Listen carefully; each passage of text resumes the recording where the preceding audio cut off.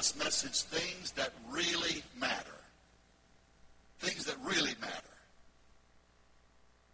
You've been thinking about some things that don't make much difference one way or the other. But there are some things that do make a difference. There are some things that really matter.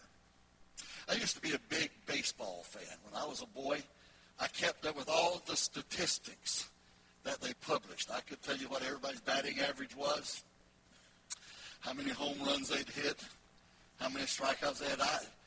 I was a real aficionado of baseball. I lost interest in it as I got older because it seemed to get slower and slower, and I was getting faster and faster, so it just didn't correlate anymore. But one thing I remembered, and there are a lot of things I remember actually, as a matter of fact, about those days of following that sport. But Babe Ruth hit 60 home runs in 1927. And that was a magnificent standard. It held up for 34 years. It wasn't until 1961 that someone came along and hit 61 home runs. And I did not like it at all. Didn't like the man who did it. Didn't like the fact that it happened. Because I thought that was a record that should stand forever. You know what I've learned as I've gotten older? It doesn't matter. It doesn't even make any difference. And then they came along because, there was a time when home runs were a premium. Then they came along and it seemed like everybody was hitting home runs. Everybody was hitting at least 50. And they kept hitting 50. They kept on moving up. They kept on moving the standard up. But it was different. In the days of Babe Ruth, they didn't have steroids and those other things that assist you and help you. And you didn't have to put an asterisk by his name because he really hit the home runs. And he did it when the ball was dead. They called it a dead ball. Later when the ball got live and a lot of things changed. But I thought about all this a lot. I dwelt on it. And then I came to the conclusion, I don't actually really know for a fact that he ever hit 60 home runs. I didn't see one of them hit except on video, film.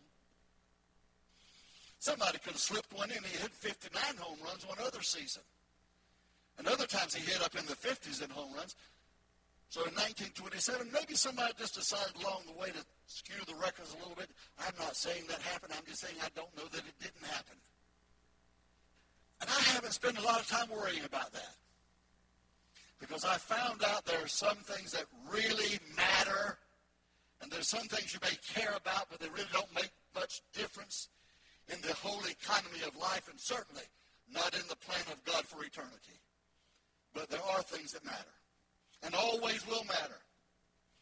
The things that we need to do, to know, to be saved, to live a life of salvation, and know that we're secure in Christ Jesus, which we have sung about over and over this morning, and being secure in him, ready for eternity because of the provision that he has made for us. And so when people are being baptized today, if you've been baptized some years in the past, take this as a reminder. This is what we're declaring when people come forth and are baptized in water today. There are some things that matter more than all other things. And what I'm talking about today are among those things that matter forever. This is scripture I share with you today. Romans 10:9.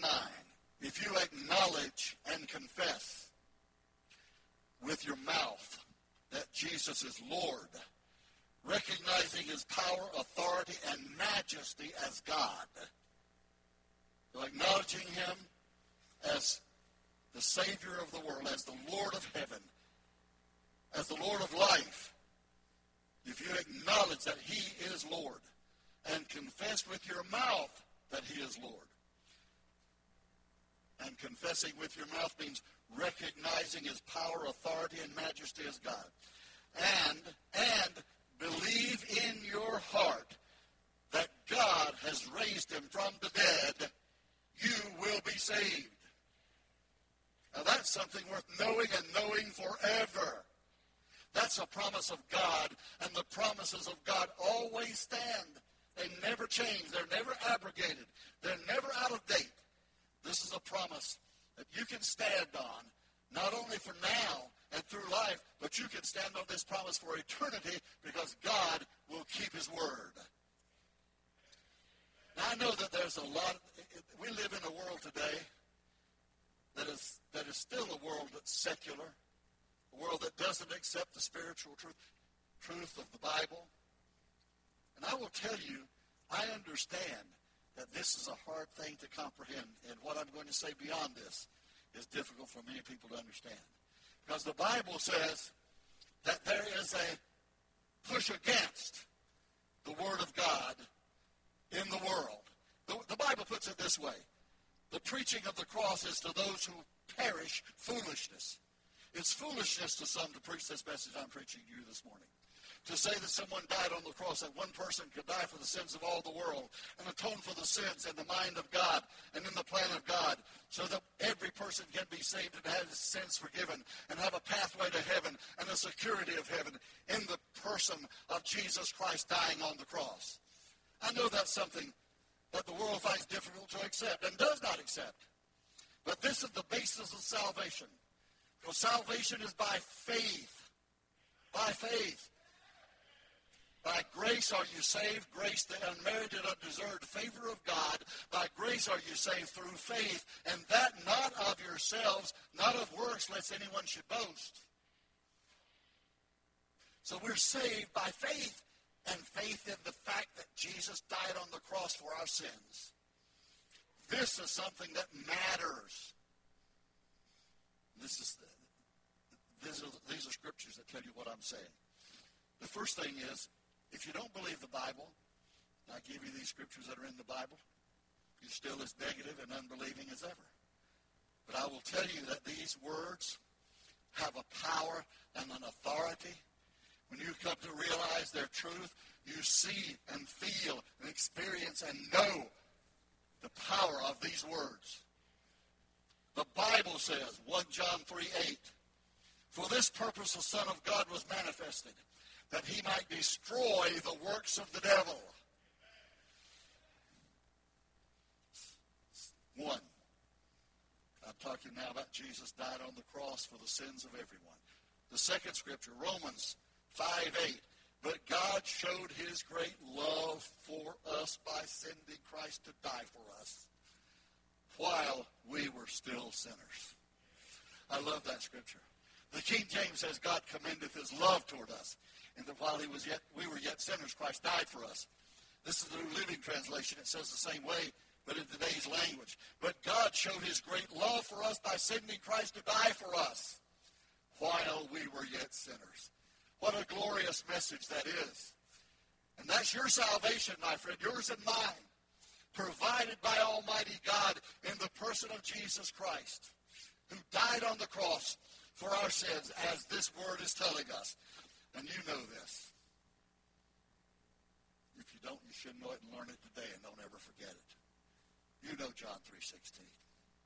For God so loved the world that he gave his only begotten Son, that whoever believes in him shall not perish, but have everlasting life. I give to you the greatest promise ever made to mankind. A promise available to you. A promise available to every single person who will believe it. It's just a matter of believing it and accepting it by faith. Again, you know it well.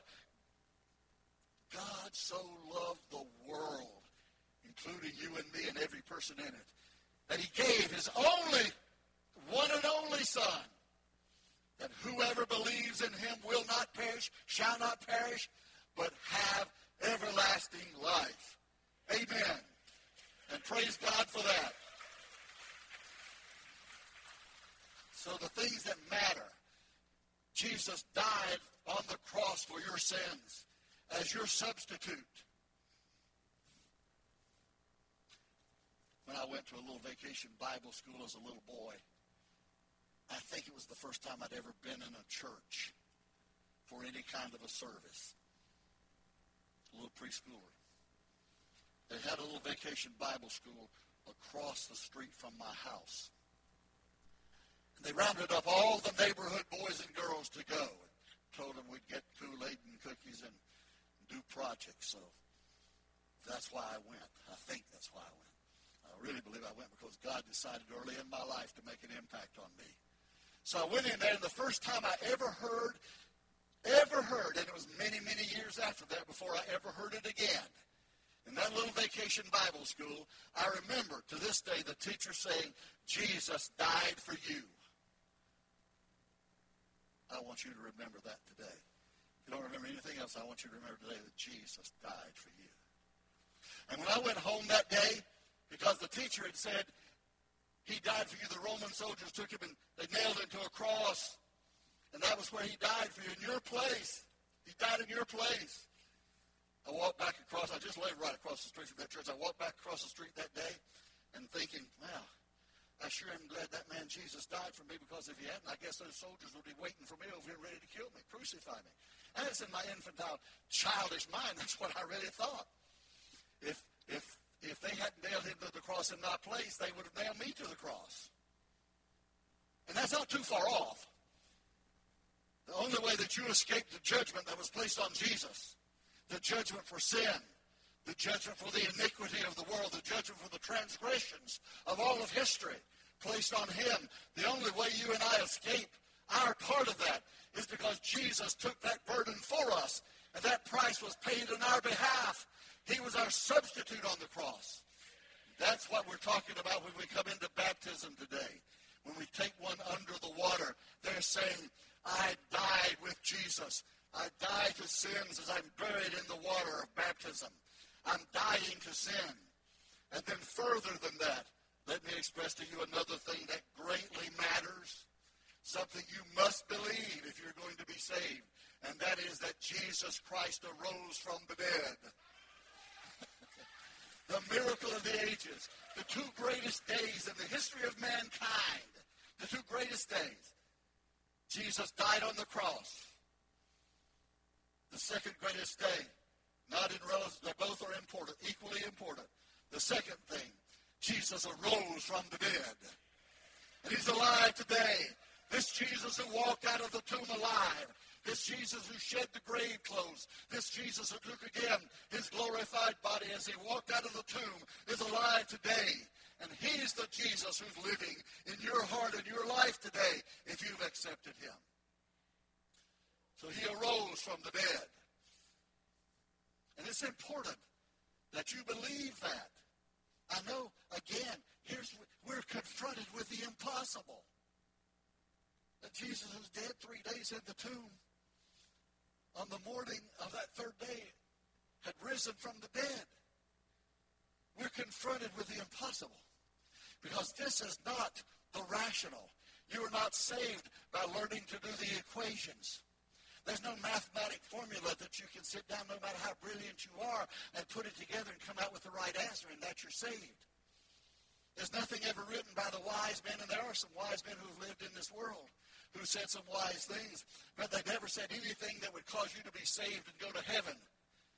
What does that is believing that Jesus died on the cross for you and that he arose again on the third day to make sure that we know his sacrifice is taken to the throne of the Father and presented at the altar of God so that sin is atoned for and we can be forgiven of sins. Salvation is free only in the salvation message of Jesus Christ of Nazareth. Only in that message of Jesus Christ. So he arose from the dead. This is what Paul said about that. As there was a discussion about resurrection. All the 15th chapter of 1 Corinthians, you can find a lot of this. This is what he said in 1 Corinthians 15, verse 14. And if Christ has not been raised from the dead, then our preaching is in vain and your faith is in vain. Nothing about this message that I declare to you, nothing about the existence of this church or any other Christian church, none of that makes any difference whatsoever. It will not matter in any way whatsoever if, in fact, Jesus has not risen from the dead.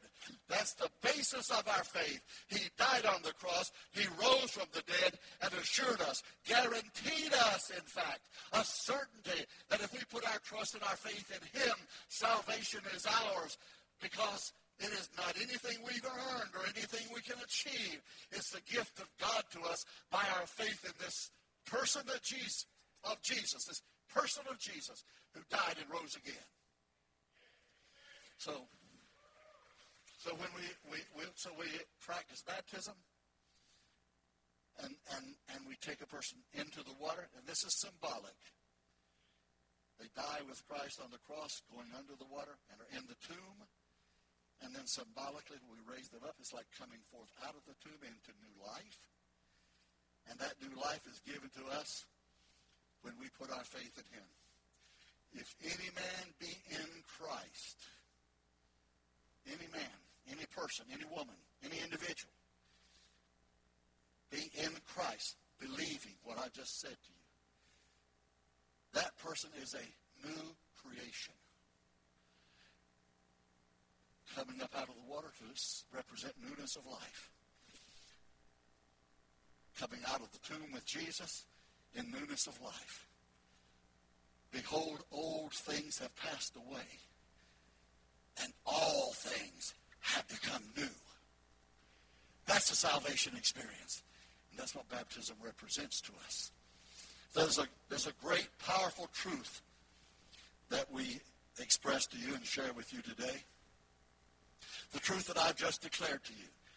And I know that there are some people sitting here, as we've had people right here in this church, wanting to make a decision but cannot quite grasp it all. Some people still on the borderline of trying to accept all of this, trying to believe it, have the faith to accept it and believe it. And I know that there are people like that. I'm not saying that there are always a few. And that's not a bad thing. It means God's drawing people to them. And people are trying to make the right decision.